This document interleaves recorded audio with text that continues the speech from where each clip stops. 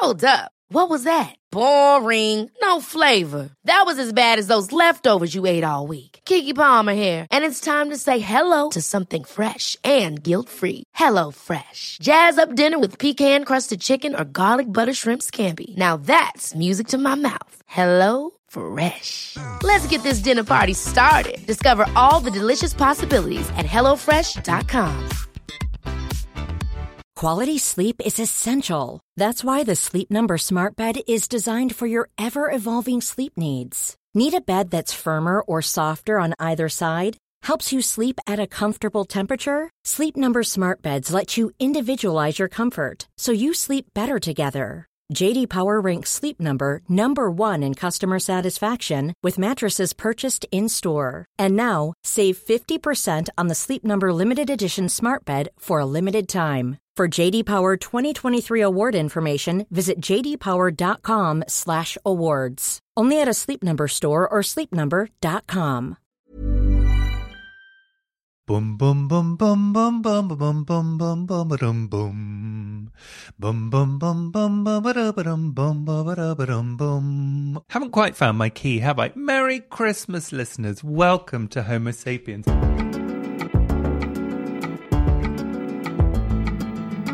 I've been holding back so much Christmas cheer because I like to celebrate Christmas at Christmas, unlike most supermarkets, it seems. So this is me popping my Christmas cheer cherry for you all. Merry Christmas. It's December the 2nd. How are you all? All's well over here. I am looking at the most Christmassy scene in the world. It is beautiful, beautiful snow where I am. I'm actually snowed in, which is interesting. Don't know how I'm going to get a pint of milk later. But turns out they're not sending salt trucks, apparently, so the roads just freeze. And then what happens is, if the roads are snowy and then people drive over it, it gets slipperier and slipperier. I am not a good driver at the best of times. I'm going to say that I should probably not go out and drive. So it's strict milk rationings in this house because I love my husband dearly. I love him to death. But boy, does he blitz the milk on his cereal. It's like, hello, there's other people who want the milk. Now then, it was World AIDS Day yesterday, so we have got such a special episode for you. I am going to be chatting to real-life angel, is what I'm going to call her, Ruth Coker Burks. She wrote a book called All the Young Men about her time caring for men dying of AIDS in Arkansas in America at the beginning of the crisis. It is the most incredible story of compassion and love, which is so relevant today. Because I do feel like if we look at the news, how low on compassion we are running for members of the trans community, gender non-conforming community, the vitriol that they are getting right now that used to be directed at gay men, lesbians, and particularly people with AIDS, and still people with AIDS, by the way.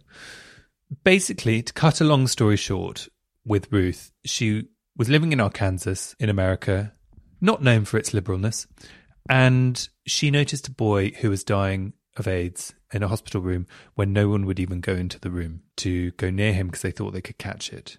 She defied them all. She went in there. She looked after that boy. She then buried him on her family's land and went on to care for thousands of other men who were dying of AIDS, burying them on her family's land so that they could have the dignity of a burial when no one else in the world would give it to them. They were ostracized, they were treated like pariahs, they were abandoned by their families, and all they had was Ruth. Ruth is the most amazing person. She's incredibly funny as well. So it's a really fun chat about an amazing person who did an incredible thing. She is an angel, and I'm not religious, by the way. Quite interesting because she is religious, although she sort of then talks about how she's not. So interesting how faith, but she certainly came up against the church a lot in what she was doing. It's very, very interesting, and we're going to have that chat in a moment. But first of all, are you caught up on your recent Homo Sapiens episodes? Last week, we had an absolute superstar on the podcast, Roisin Murphy. I just loved her, and so many of you wrote in lovely messages.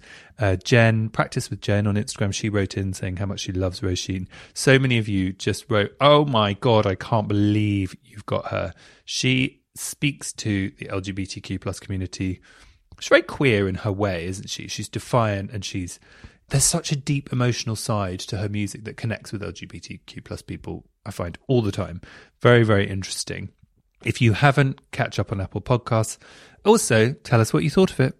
hello@homosapienspodcast.com or at Homo Sapiens on Instagram. Also, this is your weekly reminder to rate and review on Apple Podcasts. And then if you review, you could win a t-shirt, the much coveted Homo Sapiens t-shirt. New design coming soon. Keep trailing that. Probably should do something about it in real life. But me and Katie is one of the producers of Homo Sapiens. She has ordered a sample, so we're getting there. But, you know, like all great creatives, it takes a while. God, I've got a lot of coffee mugs on my table. Look at that. 3 of them. 3. All with slightly cold coffee in. Well, 2 of them very cold because they're days old. I actually had a bit of a clear out in my office here and I found a bottle of water that had gone mouldy. How does that even happen? What was in there? Now then. City desk. That's what my dad always used to say when he answered the phone. City desk. I don't know what it means. That was my tapping because it's time to look at some emails. We've had some lovely messages, as always. Jasmine has been in touch. Jasmine is not Jasmine's real name, she says at the bottom. Hi, you lovely people. Thank you for helping me feel part of an amazing LGBT family. I am a bi female and I feel so alone. When I listen to podcasts, I'm part of a wonderful community. Thank you, darlings. Oh, Jasmine, that's really cute. And I got to say, you are part of a family. And I'm thrilled that this feels like home for you. Oh my God, by the way, such an exciting piece of news Christmas special. I can't say anymore. But boy, have we got a good guest. Another email from someone called Chris. What a great name. Hello, it's been a while since I've written in, but 2 things really struck a chord recently. Good. Tick, tick, Chris. Do you think this is me writing to myself? Firstly, the interview with Dino Fetcher was great. Although I now live abroad, I grew up in South Wales and I'm roughly the same age as Dino. Quite a few of the things he said resonated, and when he said that he remembers not knowing what being gay meant, but knowing he was ashamed of it, felt like he was reading my mind from when I was a kid. It's a shame I can't go to London to see the play, but I'll have to make do with streaming the film. Great second option there, Chris. Secondly, the interview with Yotam Ottolenghi, still available on the feed, was also really interesting. When he talked about PE lessons, I distinctly recalled exactly the same experience of being sent out to play football. Actually, the experience wasn't exactly the same because, as this was South Wales, the weather was usually wet, cold, windy, or all of the above. Same in Southfields in London, I tell you, Chris.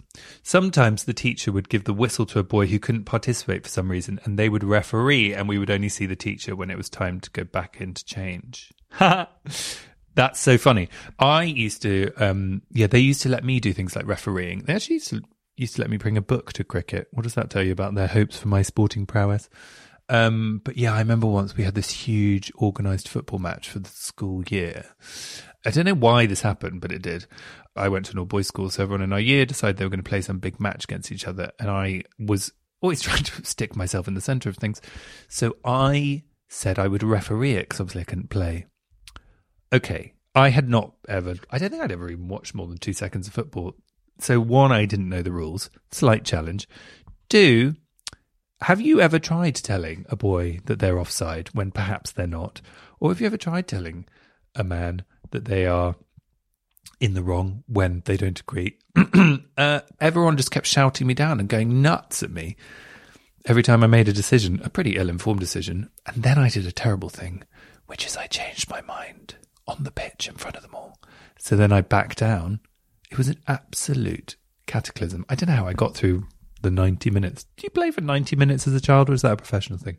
Anyway, hell on earth. So funny, Chris. I remember those sorts of things as well.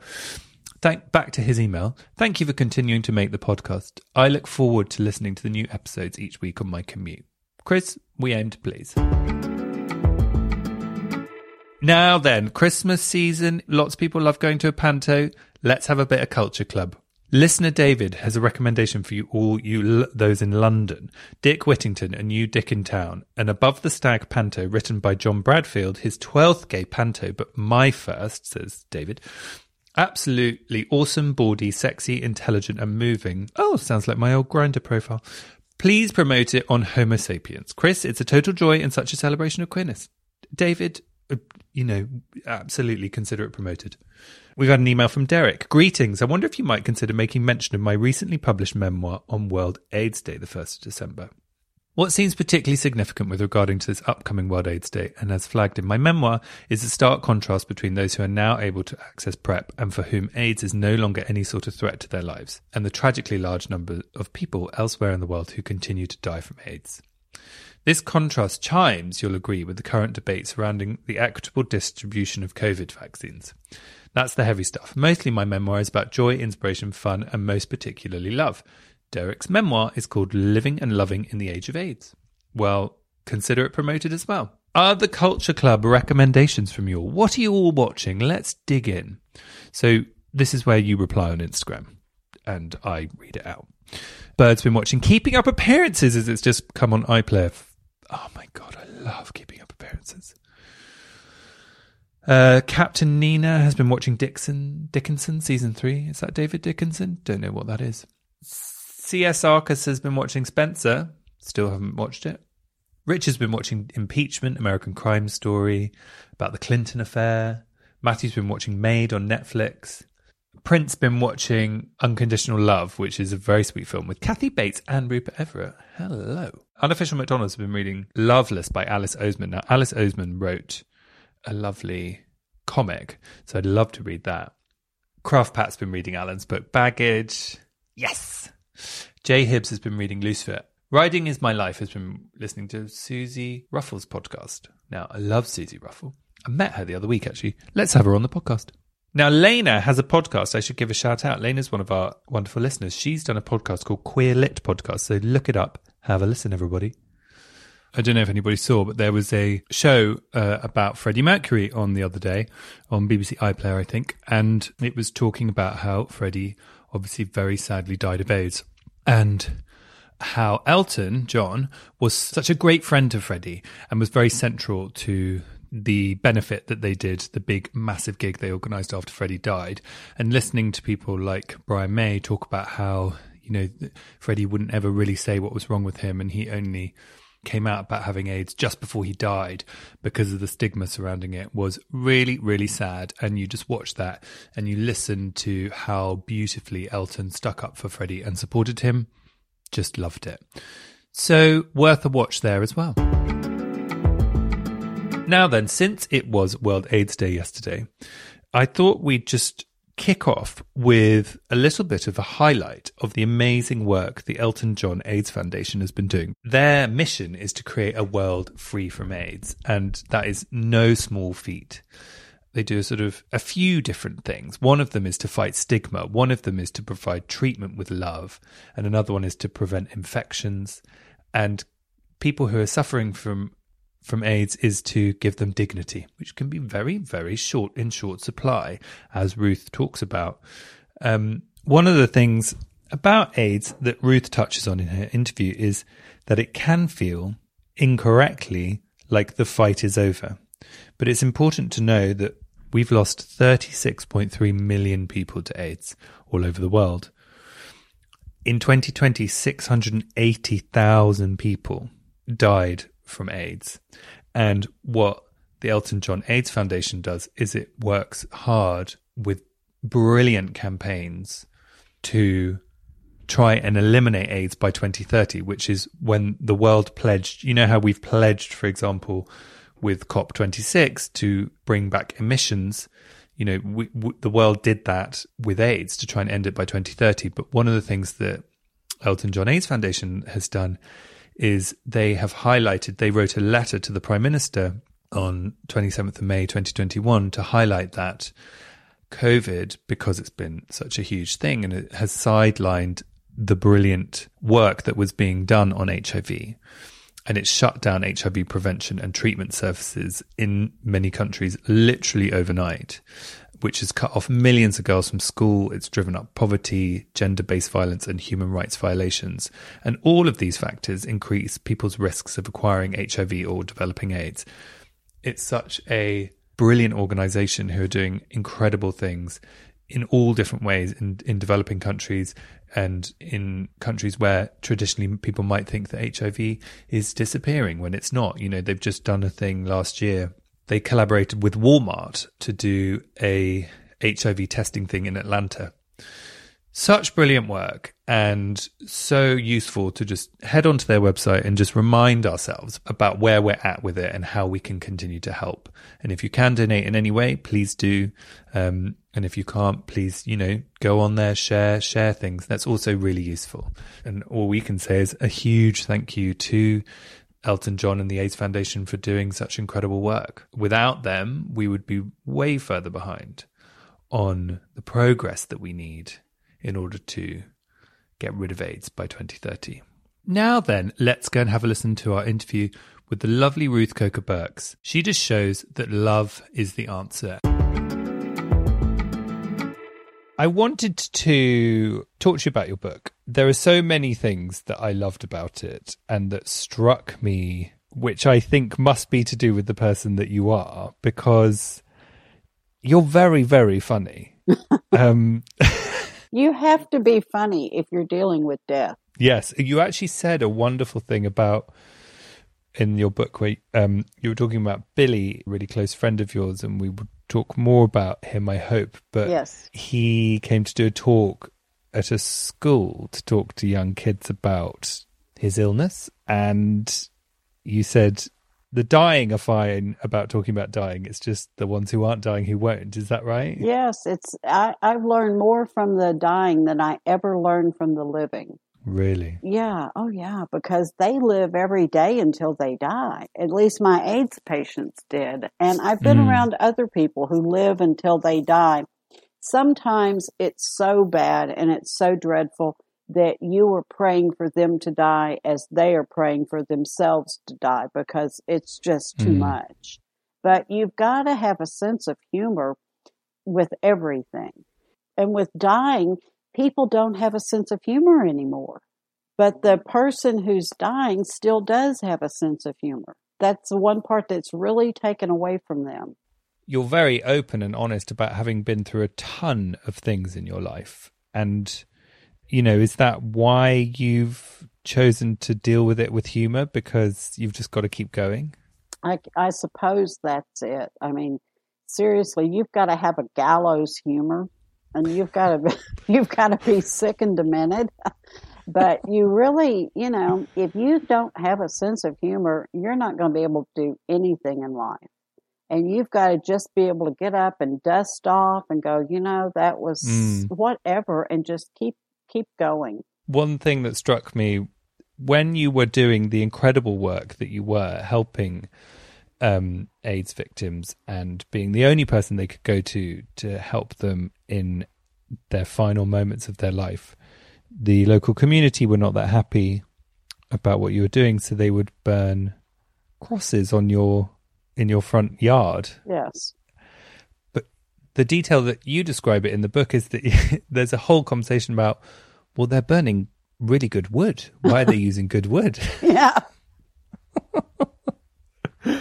And it made me chuckle, not because I think anything about what has happened is funny. Right. It made me chuckle that because I feel sympathy and empathy for that, but just to see how you deal with it like that shows so much about what a wonderful person you are. And well, thank you.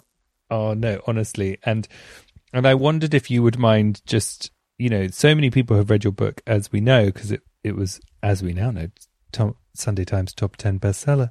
But if you wouldn't mind just telling me about the first moment that you went on this journey of helping all these young men, because it's such an incredible story. Well, and if I had had an iPhone back then, I would have stayed in Bonnie's room and I would have been scrolling on the iPhone or looking at Facebook. Oh, that's interesting. Or something, or looking at pictures I had taken. And I wouldn't have noticed that they had put that big red bag on the door. Mm-hmm. And I wouldn't have seen the nurses drawing straws to see who would go in and check on him. And I'm not a good sit in the room type person. I'm a hall pacer. And I just couldn't stand. See, I knew about AIDS because I have a cousin in Honolulu who's gay. And back then I was over there one Christmas and I asked him, was he in danger of getting this disease? And he goes, oh, no, honey, that's just the leather guys in San Francisco. Wow. And, I'm like 25 years old and I'm trying to be cool. Like, oh, yeah, I know what a leather guy is. Of course. I didn't know what a leather guy was for years. And then I go, oh, now I get it. But, I loved him so much and I still do to this day. He's still living and, he's retired now. But I wanted to know as much about it as I could in case he got it. I was so worried about him, and he never got it, but it was something that just stayed with me. And it was years. I mean, this was back during the Reagan administration. And, he's the one that they didn't mention AIDS until, a bunch of people had already died. And then they're like, his press secretary, Vance, I think was his name, he's like, well, we're going to talk about AIDS. Do you have AIDS? I don't have AIDS. And it was a joke in the White House briefing room. And that was just the way they handled it. And they didn't do anything to help at all. Nothing. One size fits all seemed like a good idea for clothes. Nice dress. It's a t-shirt. Until you tried it on. Same goes for your healthcare. That's why United Healthcare offers a variety of flexible, budget-friendly coverage for medical, vision, dental, and more. So whether you're between jobs, coming off a parent's plan, or even missed open enrollment, you can find the plan that fits you best. Find out more about United Healthcare coverage at uh1.com. That's uh1.com. Ever catch yourself eating the same flavorless dinner 3 days in a row? Dreaming of something better? Well, HelloFresh is your guilt-free dream come true, baby. It's me, Keke Palmer. Let's wake up those taste buds with hot, juicy pecan-crusted chicken or garlic butter shrimp scampi. Hello Fresh. Stop dreaming of all the delicious possibilities and dig in at HelloFresh.com. Let's get this dinner party started.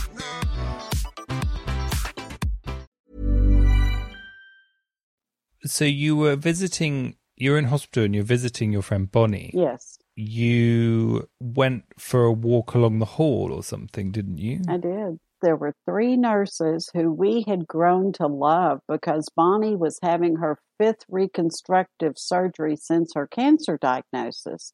So that's 5 years that we waited for those surgeries. And, I would bake cookies and take them up there in like a little cookie tin, and we'd all grab a cookie out and eat it. And I didn't know those nurses who were out there drawing straws, even though they were the same ones that we had grown to love so much. And I just couldn't imagine what it was. Well, I did know what it was. And so when they all drew their last straw, they all just took off in separate halls down to the end to start working their way back and waiting on other patients. And they completely ignored that room. And it had his trays. And I had never seen a disposable styrofoam tray before. And they were lined up in the hall, probably about maybe, 5 of them. And there was apple juice all over it. And it was a bologna sandwich that, they had just kicked everything. Oh, it's just, and who would want to eat food that was laying on the floor of a hospital? And so I snuck into his room. Wow.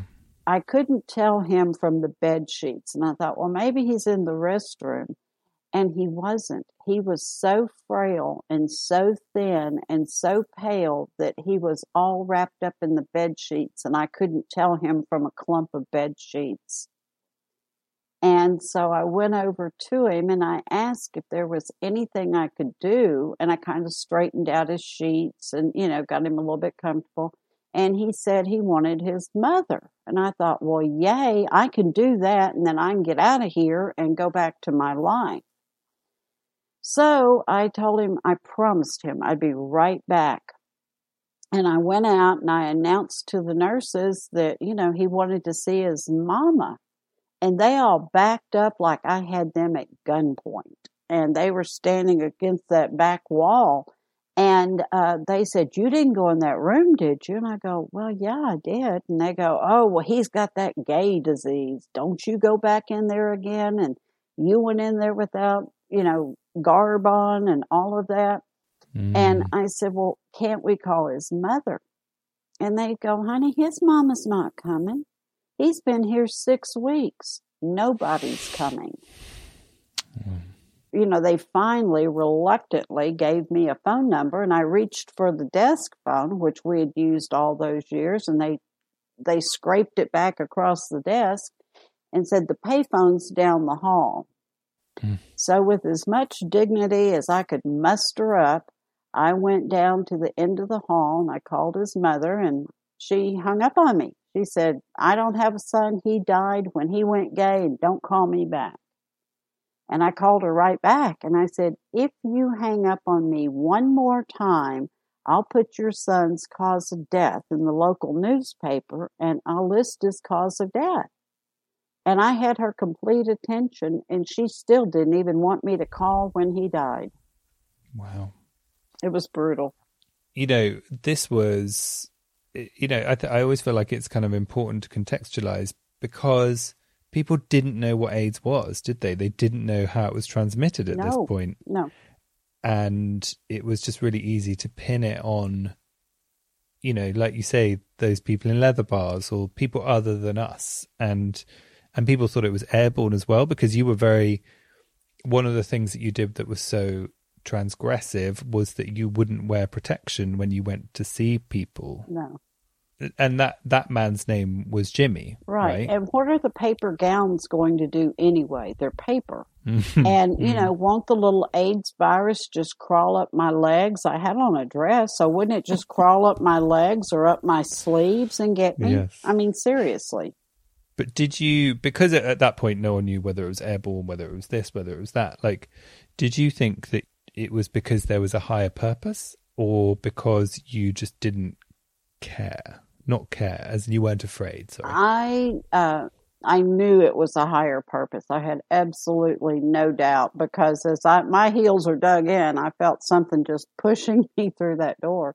And I crossed my fingers, and I'm like, okay, God, please don't let me get this. If this is what you want me to do, please don't let me and my daughter get AIDS. And that was all I knew to do.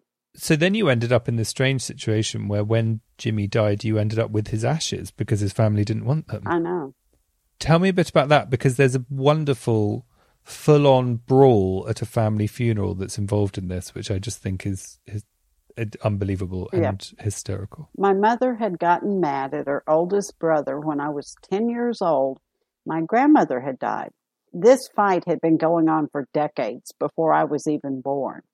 And I don't know what it was about. I have no idea, but it had to be pretty brutal for her to buy over 200 grave spaces to keep he and his family from being buried with the rest of our family. Wow. And he had to be buried in the public cemetery. And when the hearse drove through the pillars at the public cemetery, my mother was shooting off Roman candles over the hearse. Oh, gosh. He must have done something horrible to her for her to do that. But there I was, 10 years old, and we'd go out to the cemetery every Sunday. And she goes, someday all of this is going to be yours. And I'm an only child. And I thought, well, why can't I have a ring or a watch or something like that instead of grave spaces? But who would ever know that, a few years later, 15 years later, I would need a cemetery. You buried Jimmy's ashes in that cemetery, right? I did. On top of your dad's grave, right? I did. And, it was just a do-it-yourself funeral, and I had like a pick and a post hole digger and, a shovel, and that's all I used out there to dig the graves. And, it was just what I had to do. And, I couldn't get anybody to dig it for me because I couldn't tell anybody what I was doing. I was afraid that, they would vandalize the cemetery or go and dig him up or any number of things they were doing, to people with AIDS. And so I buried them in places where I knew I could find them if I ever needed to.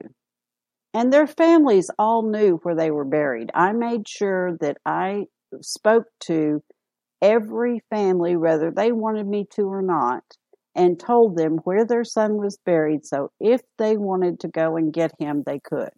And did anybody ever come? Not that I know of. So they are all still there at your family plot? Yeah.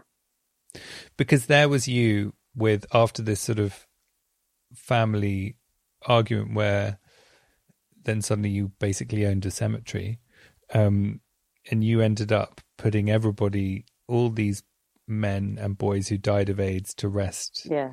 Put their ashes to rest in your family cemetery, which is just, what a beautiful bit of dignity to be given when nobody would afford those people those things. Right. But you buried that first person, Jimmy, on your dad's grave. Right. What kind of man was he? Because he died when you were very young. Yes. It says so much to me that what a kind and wonderful man he must have been, that you knew that he would look after Jimmy. Yeah.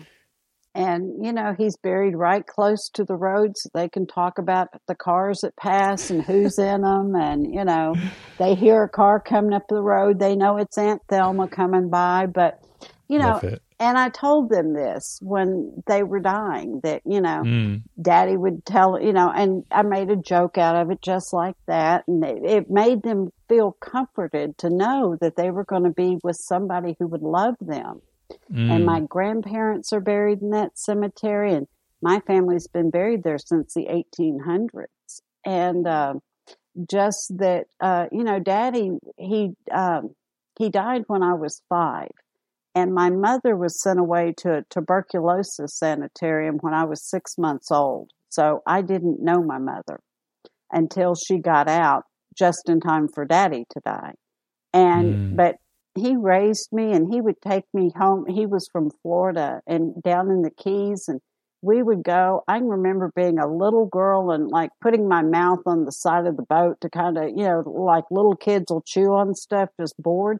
And I can remember looking at the gators and the snakes and everything going down a river in Florida. You know, that's all that's there, gators and snakes. Wow. Yeah, but you know, he just took me everywhere, and he was 60 when I was born, and he told my mother the only thing he wanted was a baby girl, and here I am. Wow. So he loved me. He loved me with all of his heart. That's so lovely. And to lose your dad so young and for your mum to be so unwell, do you feel that maybe you're learning lessons about loss at an incredibly young age that people don't traditionally get to by the time they're, you know, my mother 30s, was 40s. 40 when I was born in 1959, and that was really ancient. Yes, that was, and I'm her only child and his only child. And so that was just ancient back then. Then my grandfather died 2 years after my daddy died, and then my grandmother died 3 years after he died. So I was the youngest of all the grandchildren. They're all like 20 years older than I am. And so, and my grandmother kind of raised me after Daddy died to protect me from my mother, and then my protection was gone. And, you know, and we kept people at home while they died. And what does that do to your feelings on mortality, I suppose? Do you think it gives you a different perspective? I think it does. This March, I'll be 63, and Daddy was 64 when he died. So that'll be an interesting year to become. And I had a near fatal stroke in 2010, and I didn't think I would be here today. Well, thank you, but I'm doing really well. But, you know, I didn't think I would be here today, and I am. And you look bloody amazing. Well, thank you very much. Thank you. I needed that. But there's plenty more where that came from. Oh, good. And so, you know, death can just come so quickly. My grandmother was going to play bridge with her best friend, who was driving the car that my grandmother was in when, you know, the wreck happened. And it threw my grandmother out of the car and on top of her. And my school bus pulled up on the scene. The wheels were still turning on the car. And Wow. and I knew it was my grandmother. I recognized the car, Miss Massey's car, and I knew it was my grandmother because I was standing at the front of the school bus waiting to get off. And Good Lord. and the driver let us off. I mean, it was crazy. But anyway, and two Mormons came by and lifted the car off my grandmother. So, she was just taken in an instant. And then the others really, Daddy weighed less than 100 pounds. I think he weighed about 75 pounds when he died. And so, death just comes in so many different ways that you don't think about as a child. One thing I really wanted to know is you had that incredible experience with Jimmy, who was in the hospital, and he had no one would look after him. And you took it upon yourself to bury him and to give him the send-off he deserved. So that's the first person. But then you went on to help hundreds, thousands? Well, over 10 years, that's only 100 people a year. So, yeah. How did it move from being one to so many? Well, I was the only one in Arkansas who was doing anything. Mm-hmm. And that was back in the early days when no one knew what to do. The doctors wouldn't take you. The nurses wouldn't take you. We took Billy to the hospital one night and they wouldn't let him in the emergency room because they knew if I was there, they knew he had AIDS. And it wasn't even an AIDS-related issue that he had gone to the ER. I think it was a sinus infection or something. And they called the sheriff. And there was a sheriff's car waiting to take him to jail because the hospital was not equipped to take an AIDS patient. Really? But the funny thing was, after I called the administrator at 2:00 in the morning and told him since I was awake, maybe he would like to be awake, and I was going to have the best publicity that he could never afford to pay for there at 5:00 in the morning if he didn't admit Billy to the hospital. And I am telling you, I would have called Little Rock and had every TV truck over there that next morning. And he reluctantly let him in because he didn't want that. He knew I would do it.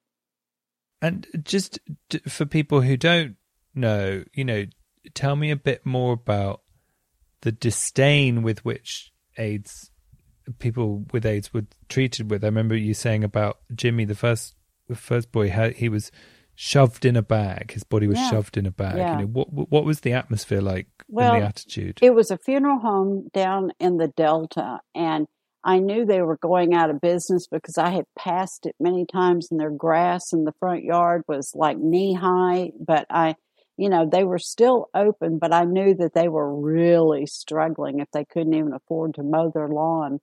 And I had called all the funeral homes in Little Rock, and so these guys said that they would come in. It was an African-American funeral home.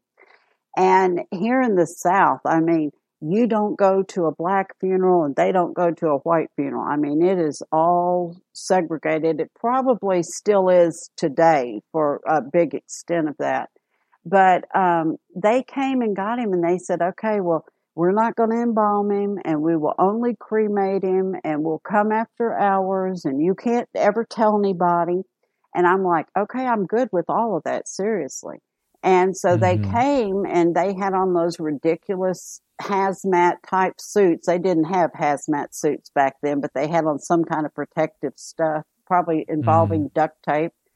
And they just shoved him in a bag and, just like he was a hot potato, just get him and shove him in the bag. And he probably didn't weigh 60 pounds.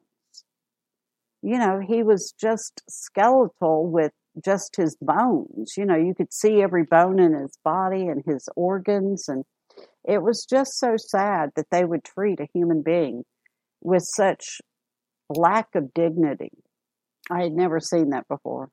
It's that thing when we don't understand, we treat it with more disdain. And it's such a crushing shame. I took a pail of water with soap in it and a washcloth, and I went and I washed his face while he was still alive, and I washed his tears, it had been so long since he had cried because he was so dehydrated. He couldn't produce tears anymore, but the stains were still all over his dirty face. And, I fixed his hair and I washed him up and straightened his bed for him. And, I got him ready to go where he was going with dignity. And then they come and, took it all. Well, they didn't take it away. I wouldn't let them. He still died with his dignity. And when you were burying people, you had to take flowers with you, didn't you? To pretend. I was so afraid I was going to get caught doing what I was doing, even though it was a cemetery that my family had been buried in for, decades. Those spaces were mine, but I would still take flowers and pretend like I was planting a rose bush or pretend like I was planting some bulbs so people wouldn't come and ask me what I was doing. Wow. And it became a situation where you'd done a few acts of kindness of helping these people get the end of life care they weren't getting anywhere else. But then suddenly you became this go-to person, right? I did. Because your phone just started ringing, right? It did. And, it would ring before daylight with somebody who just couldn't hang on until daylight to call me. It'd be 5 o'clock in the morning or 4:30 because they just couldn't wait until, 8 o'clock around here is the proper time that you can call someone in the morning. And they couldn't wait that long. They had waited all night or maybe all week to call me. And, I don't know. It just, word got out on the streets. I don't know how it happened, or the nurses said, we don't want you, but here's this woman's phone number. She's crazy. She'll take you. And I just started getting phone call after phone call after phone call of desperate men who didn't have a clue what was wrong with them. They didn't know. No one knew. And no one here knew about the tsunami of death that was about to hit my little town and my state. I had no idea. I mean, I knew it was coming, but I had no idea it was that big. I had no idea that it would be a pandemic. They were all so beautiful and kind and sweet and loving, and they had no one. Because the reason I really told this story is, number one, I thought I was going to die after my stroke. They said, you have a 75% chance of dying the first year, so go home and get everything in order. Wow. And I just looked at that doctor and I said, who are you talking to? And so I wanted that story to be told because people think it just happened in San Francisco on the West Coast, or in New York City on the East Coast. But it happened right smack in middle America where all those men went, they left their homes. They were thrown out of their churches. This is how it happened. The churches got up and said, AIDS is God's punishment for all those nasty gay people. And, if you've got someone in your family, throw them out. It's their punishment. It's the sins of the father will be, the son. And everybody was scared to death that their churches would find out and would throw the whole family and out of the church and shun them. So the families just got rid of their problem. They got rid of their sons. They shunned their sons.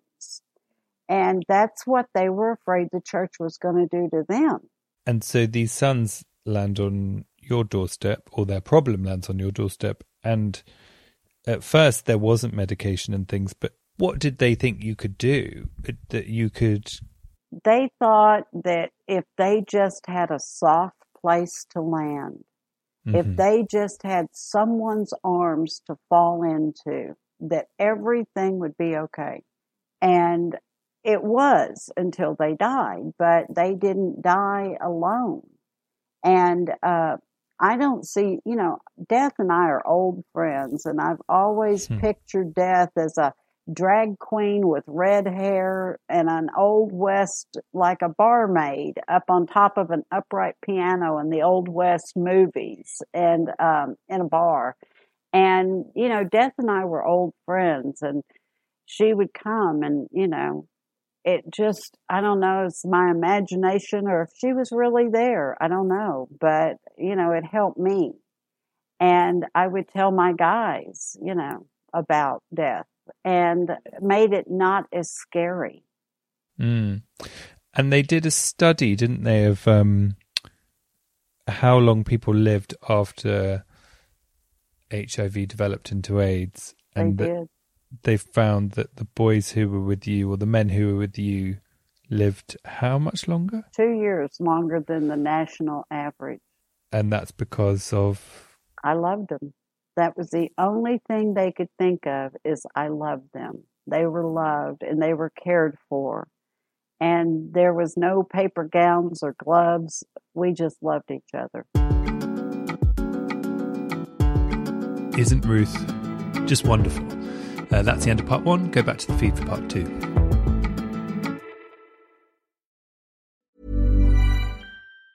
Ever catch yourself eating the same flavorless dinner 3 days in a row?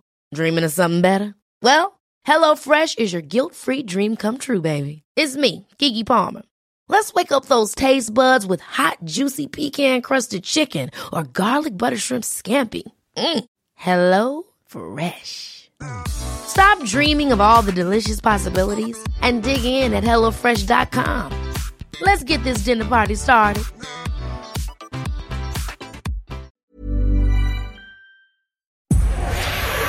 Powered by Spirit Studios.